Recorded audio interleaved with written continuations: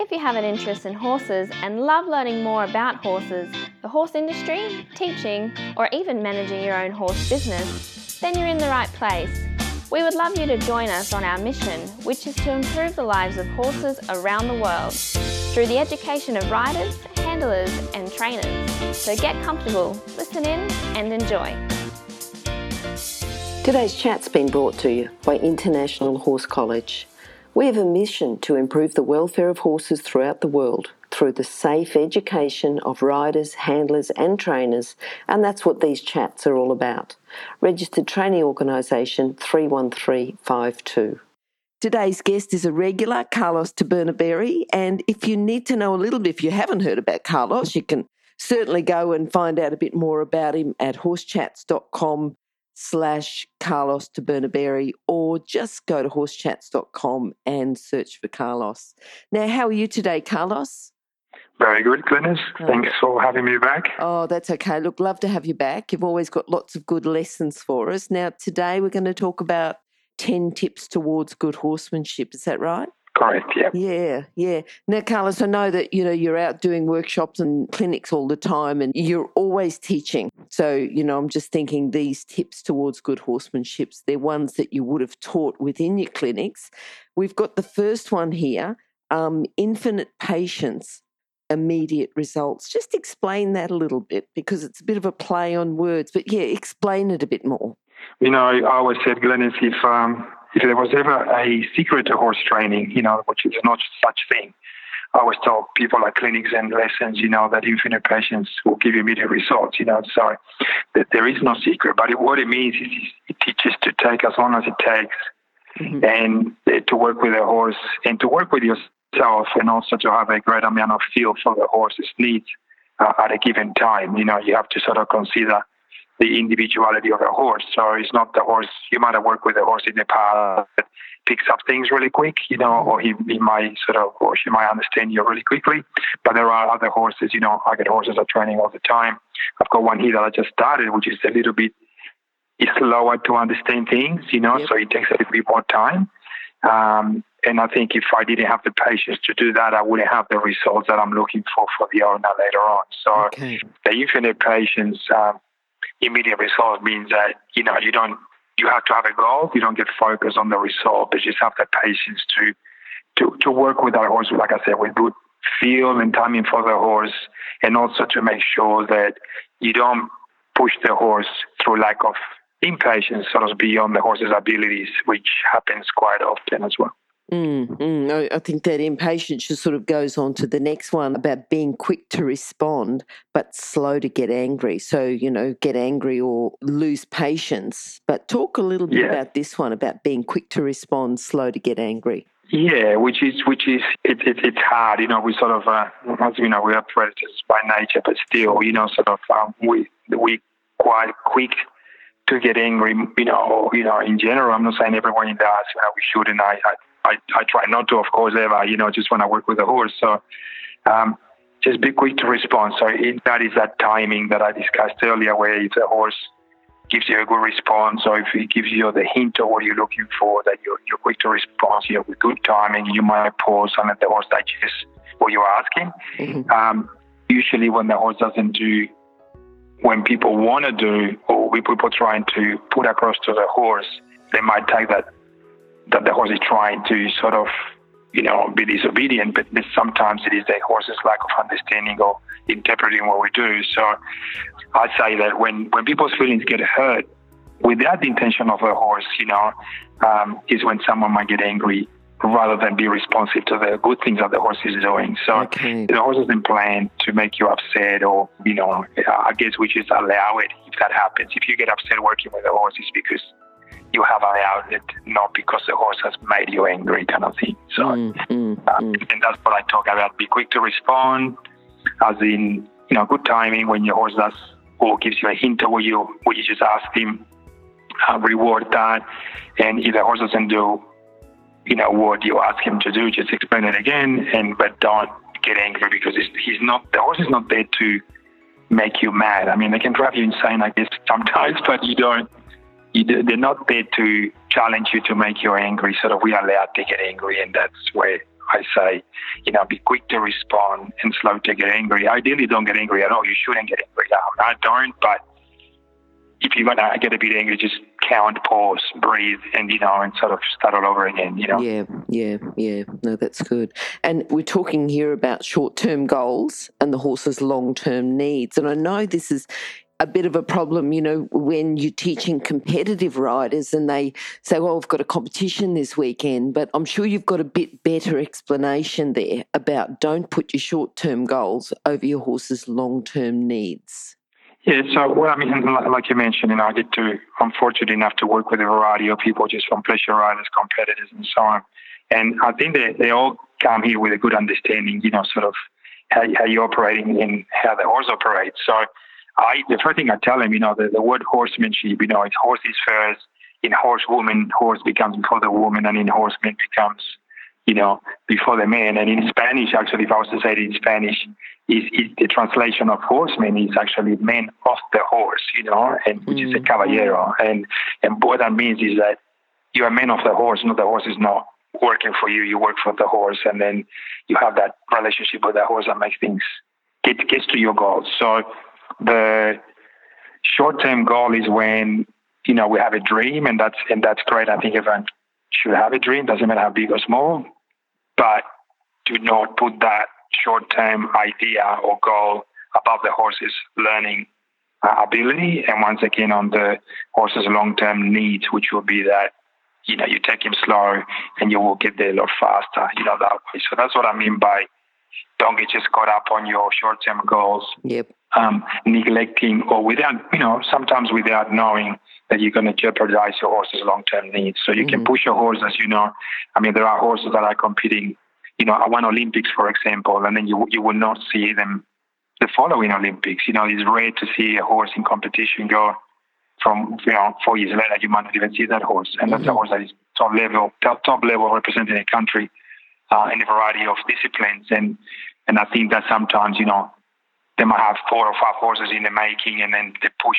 One will make it through, 3 will not make it through, but the long-term needs of that horse would not, be taken care of. And then, like I said, if it's just a short-term goal, that makes sense. Yeah. Now, I like the way that you talk and you say something like, when knowledge ends, force begins. And I think that explains a lot, just that sentence in itself. But can you talk to us a bit more about that? When knowledge ends, force begins? Yeah, and I'm sort of pretty big on that. And, sort of that's why when I'm saying I'm offering tips like I'm doing now, I try to put it in a bit of that order, because it all kind of goes with each other. So when I say knowledge ends, force begins, I think it's because at the end of the day, when you're working with a horse, what comes out of you is what you got inside. So you either have the knowledge to help the horse out, or you have the force, it doesn't help the horse, or you, once again, long term. So when knowledge ends, force begins. This means when you run out of tools, or the knowledge, I call it, that knowledge that you have is your tools to work with horses, and then people just, once again, they're quite quick to get angry instead of quick to respond. Infinite patience is not there anymore. The short-term goals are kind of, that's all your idea, and then the horse's long-term needs are not taken care of. And like you said, you can see how that ties into when we run out of knowledge, you end up using force. So I say, before you use force, just increase your knowledge, how horses get to know the horse. Knowledge is something that you can pick up, like I said, from reading and stuff, but get to know the horse. Knowing the horse and knowledge of the horse are two different things, I believe in. Knowing the horse is really in-depth, knowing how horses operate, versus horses must do A, B, C, and D when I put my leg or use my rein aids, or so on. Yeah. Stop. I need to interrupt this chat for a hot off the press notification. That is, that the latest version of the book, 101 Careers in the Horse Industry, is now available, and the best news is that it's a free download. So if you work in the horse industry, if you have a plan to work in the horse industry and have a career in the horse industry, or if you know someone who plans to have a career in this fabulous industry, then this is an essential book for you to read now. and then keep as a reference as you progress through your career. With over 100 jobs to choose from, you'll probably find at least one that you'd happily do without being paid. So simply go to internationalhorsecollege.com, scroll down to the bottom of the page and click on the 101 Careers in the Horse Industry button to receive your free career book. Imagine, maybe one day you could be a guest on Horse Chats. You talk to us about the tools, so talk to us about tools and experience. You know, what's the best and why you'd use maybe experience rather than tools. Yeah.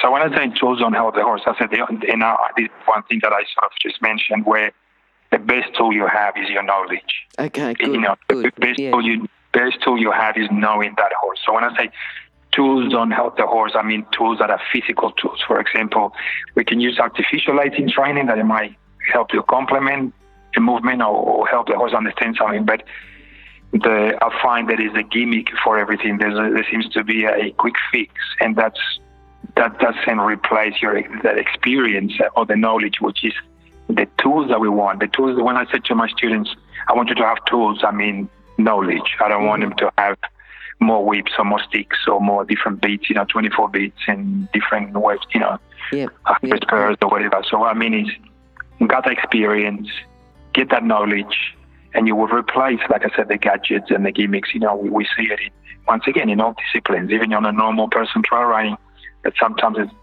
if a horse puts their head up, instead of having the tools, the knowledge to help that horse work with that you might have a tie down or might have draw reins, or it could be something that is a quick fix but doesn't really fix the problem, if that makes sense. Okay. I like the way that you said the best tool you have is your knowledge. I think that's a great way to explain that. Yeah. Now, I know within your training you talk about going slow to go fast. Can you just broaden that a bit more? Yeah, this is a twofold thing, because you must go at the speed of the horse, and I'm not meaning, trot, canter, gallop. I mean, how much the horse is understanding. Yep. Consider the individuality of that horse, but also consider your own individuality when you're learning. So, don't let anyone push you to push the horse, which I see quite often when people say come for retraining or relearning themselves, where they themselves being pushed a bit too quick. Just to give an example, as someone became a dear friend as a result that she was still pretty unbalanced, sort of working on her trot, and she was going to a riding school, and then she said, in order for me to keep on coming, not to lose me from coming, they asked me to canter this horse, and she actually lost the balance. The horse got afraid apparently, and she got backed off and got hurt. So then she came here as a result of that, just to build her confidence up and start all over again. So that's why you got to go slow to get there fast. So she actually went fast and got really slow as a result, Yes. So make sure you don't push the horse beyond the limit of that horse. And at the same token, don't push yourself beyond your limit, or don't let anyone push you past that. Yes. So I think it's you have to have the right support and encouragement to support you, that you might be going a little bit slow at the beginning, but you'll make it in the end. And I believe everyone makes it when they go slow and get there fast. So. And I think too, Carlos, it's a sign of yourself. You're considering the individuality of the horse, considering the rider's individuality, and teaching them accordingly. So that's experience itself, isn't it? That's experience for you as a trainer to be able to do that.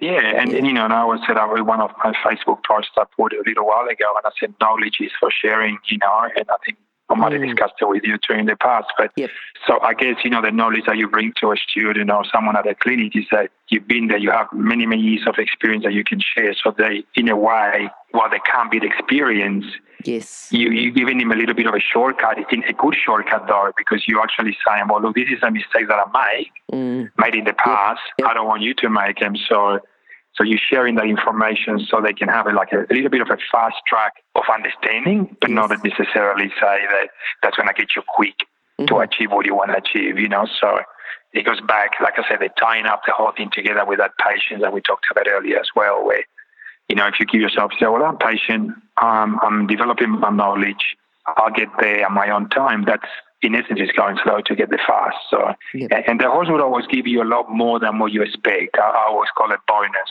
You go slow with the horse because you think, well, he can only do this much at this stage. And then as the sessions come about, the horse is then surprise you by giving you a lot more than you thought he could give. And that's the result of the given nature of the horse by going, I know you just go with me, and then I'm going to offer you a little bit more. So. Yep. Tell us about good impressions and how important they are. Well, the old saying goes, you only have one chance to make a good impression, yeah? First impression. So I'd say make sure that it's a good one. So, good impressions is what pretty much is going to set you to succeed on your training, or you have a lot of roadblocks in your training, So, like I said, to me, I would say if you try with good intentions and you fail momentarily, right? And we talked about in the last podcast about failure is fatal. Yep. So if you fail momentarily, you will try again, and that's good. But if you make a sort of a bad first impression, you will need to try a lot harder every time to make amends, kind of thing. So, and every time you approach a horse, every time you walk towards a horse in the pasture or a paddock, the horse is watching already, or is already watching you, and sort of it's going to know whether you're going to make a good impression or a bad impression, Okay. So, so I would say be aware of that. That every time we approach a horse, we're leaving an impression, So whether it's a good or not so good one, it's to do how we present ourselves to the horse. Okay. Now, I know within the training you've talked about asking the right questions. So asking the right questions, and we're talking about 10 tips towards good horsemanship. So just tell us the relationship between those two. Well, asking the right question is, before you ask, before you ask the horse, say, whether we're doing groundwork or on the saddle work. So I say to people, well, do you know what you're going to ask the horse and the response you want the horse to give you? So they say, well, for example, I would say you should ride a horse with the stitching in your pants. You shouldn't be kicking and stuff like that. So if you put a slight, say, calf pressure on the horse, and that's what you're looking for, and you want the horse to move forward, be clear exactly how you're going to present it and what you're looking for the horse. And if it doesn't happen, you repeat it again. So the asking the right questions is sometimes, people might get a little bit in a hurry to ask something of the horse, and instead of asking, it becomes like a demand to the horse, and then the horse will give you the opposite. So the horse might be reactive instead of responsive, and that's a result of saying, well, and then if I see that in a lesson, I would say, is that what you're looking for? Because then I look at the horse sort of react instead of responding, and I say, is that what you were looking for, a reaction? And they go, no, I wanted him to respond. Yep. And I go, well, that's a good example of you just asking him the wrong question. You just kicked him instead of squeezing him. You kicked him. He reacted. So he gave you a reaction based on what you've done. So then I said, well, we do that again. This time, ask the right question, which is this. In this case, you explain whichever you're working with a horse, and then the horse will give you a response to become not reactive. And then we say, well, then we know that we're asking the right things of the horse. So. Okay. And don't be afraid to ask and ask and ask again, Because when we keep asking, we worry ourselves, though, about making mistakes. So should we worry about and fear the mistakes or not? Or tell us about what happens if we start making mistakes, or what we should do from there. I think, it's and that's one of the tips, that we were discussing. And so I think one thing is asking the horse, when the horse gives you a good response to a question, the right question, then we move on, and we might repeat it a couple of times to make sure we sort of make that solid. But it's very common, to have a fear of making a mistake. But I think if you fear making mistakes, then you will. I think you rob yourself and the horse to attempt again and again. So, I would say do not fear, to make mistakes, because you will make them. We're humans, and the horse will make mistakes as well. And providing that the mistakes that we're making are not deliberate, it's different if you're saying, I know that I'm going to make a mistake, so I'm going to ask him anyway. Well, that would be silly. So, but do not be sort of fearful of making mistakes, because that's how you're going to learn. Okay. And I think if you take that sort of mentality to say, I'm afraid of asking the horse to do something because I will make a mistake, then just by yourself self-talking with sort of that question sort of thing, you'll be going, you know you're going to make a mistake. So the thing will be, say, well, how do I present it so I don't make mistakes? But if you think from your bottom of your heart, you're asking the right thing, and it becomes a mistake, it's not a big deal. You try it again. The horse is quite forgiving. Mm-hmm. Yes, I said, don't make deliberate mistakes. But also the most important thing, I think, Glenn, is also to ensure that when the horse makes a mistake, that you're just fair and you're just as equally accepting of that. Okay. Because the horse will make them as well. Yes. You might say, I'm going to the right, and you give him, a rein on the leg aid, and the horse might go left momentarily, and then instead of pulling on the rein and getting mad, you go, well, hang on, you just make a genuine mistake. And I allow that in my training with the horses, especially the young ones, starting horses on the saddle. Yep. Because they don't know. You're changing their life, so. Mm-hmm. Mm-hmm. Yep. And I know how much you prioritise safety. International Horse College, who's the sponsor of Horse Chats, prioritises horse welfare and safety, and I know how important they are to you. So talk to us about prioritising safety within the training.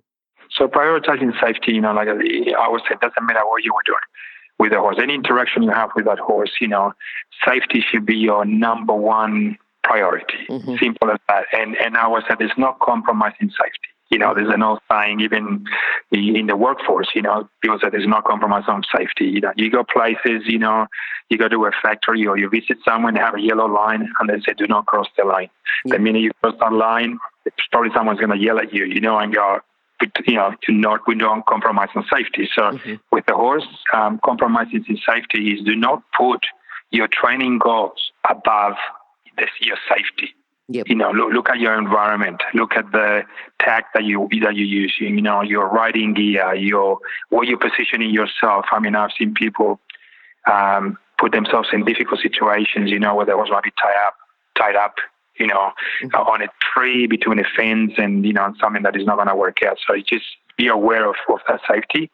Now, prioritizing safety means that if you are working your horse, you're schooling that horse, and you're focusing on one exercise or something you want the horse to understand, however, becomes a safety-related issue, that you should not even focus for a second on your exercise. I always tell people at clinics, forget the exercise when safety is compromised. So in other words, if you're asking the horse to do something and you feel that your safety might be compromised, but most important, the safety of the horse as well, you should stop, rectify the situation you're in to make sure that it's safe, and then you can continue with your horse training. So I go, forget my training when it comes to safety. Safety is first, and then I can continue with my training. So if I feel the safety is jeopardized for the horse and the welfare of the horse and your own welfare, focus on that first and then continue with your training. So I hope that explains a little bit what I mean. Yeah. And I think that's a particularly good note to finish off on, is that whole safety. And we talk about 10 tips towards good horsemanship. I think you've certainly covered quite a lot there.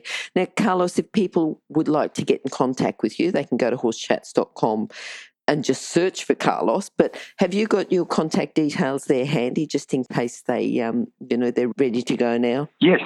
Sure. I mean, I know it's hard to pronounce my surname or even spell it for some people. That's why we have the search option on Horse Chats. We've got a search option there. They can just go Carlos, C-A-R-L-O-S. It's easy. Yep. Yeah. But also what they can do is go to my website, which is whisperingacres.com. Yes. And I've got training videos online as well. Also, they can go to my Facebook page, which is Carlos Tabernaberri Horsemanship, and like you said, they can go to your website as well and do a search through there. But I'm sure I'm not that too hard to find anyway. Sure. Yep. Carlos, thank you again for your chat, for your time. We're looking forward. I mean, every time you come on, you've just got lots and lots of information. And I think you're really going, you talk about knowledge is for sharing, and you're certainly sharing your knowledge with us, and we appreciate that. So thank you, and we'll talk to you again soon. Thank you so much for having me, and I hope, knowledge is for sharing, that your listeners can get, even if they get one tip out of a conversation today, that it makes things easier for them and for the horse. I'm happy to do that. So thanks for having me. Perfect. Thank you. Thank you, Dennis. If you've enjoyed this chat, then please comment, rate and subscribe. If you'd like any changes or recommendations for guests, then please contact us through horsechats.com. And while you're online, have a look at the government-accredited courses at internationalhorsecollege.com. Registered Training Organisation 31352. Remember that our comments and instructions are general in nature and do not take into consideration your individual horses or your individual ability and circumstances. If you enjoyed this podcast, then please leave your comment below.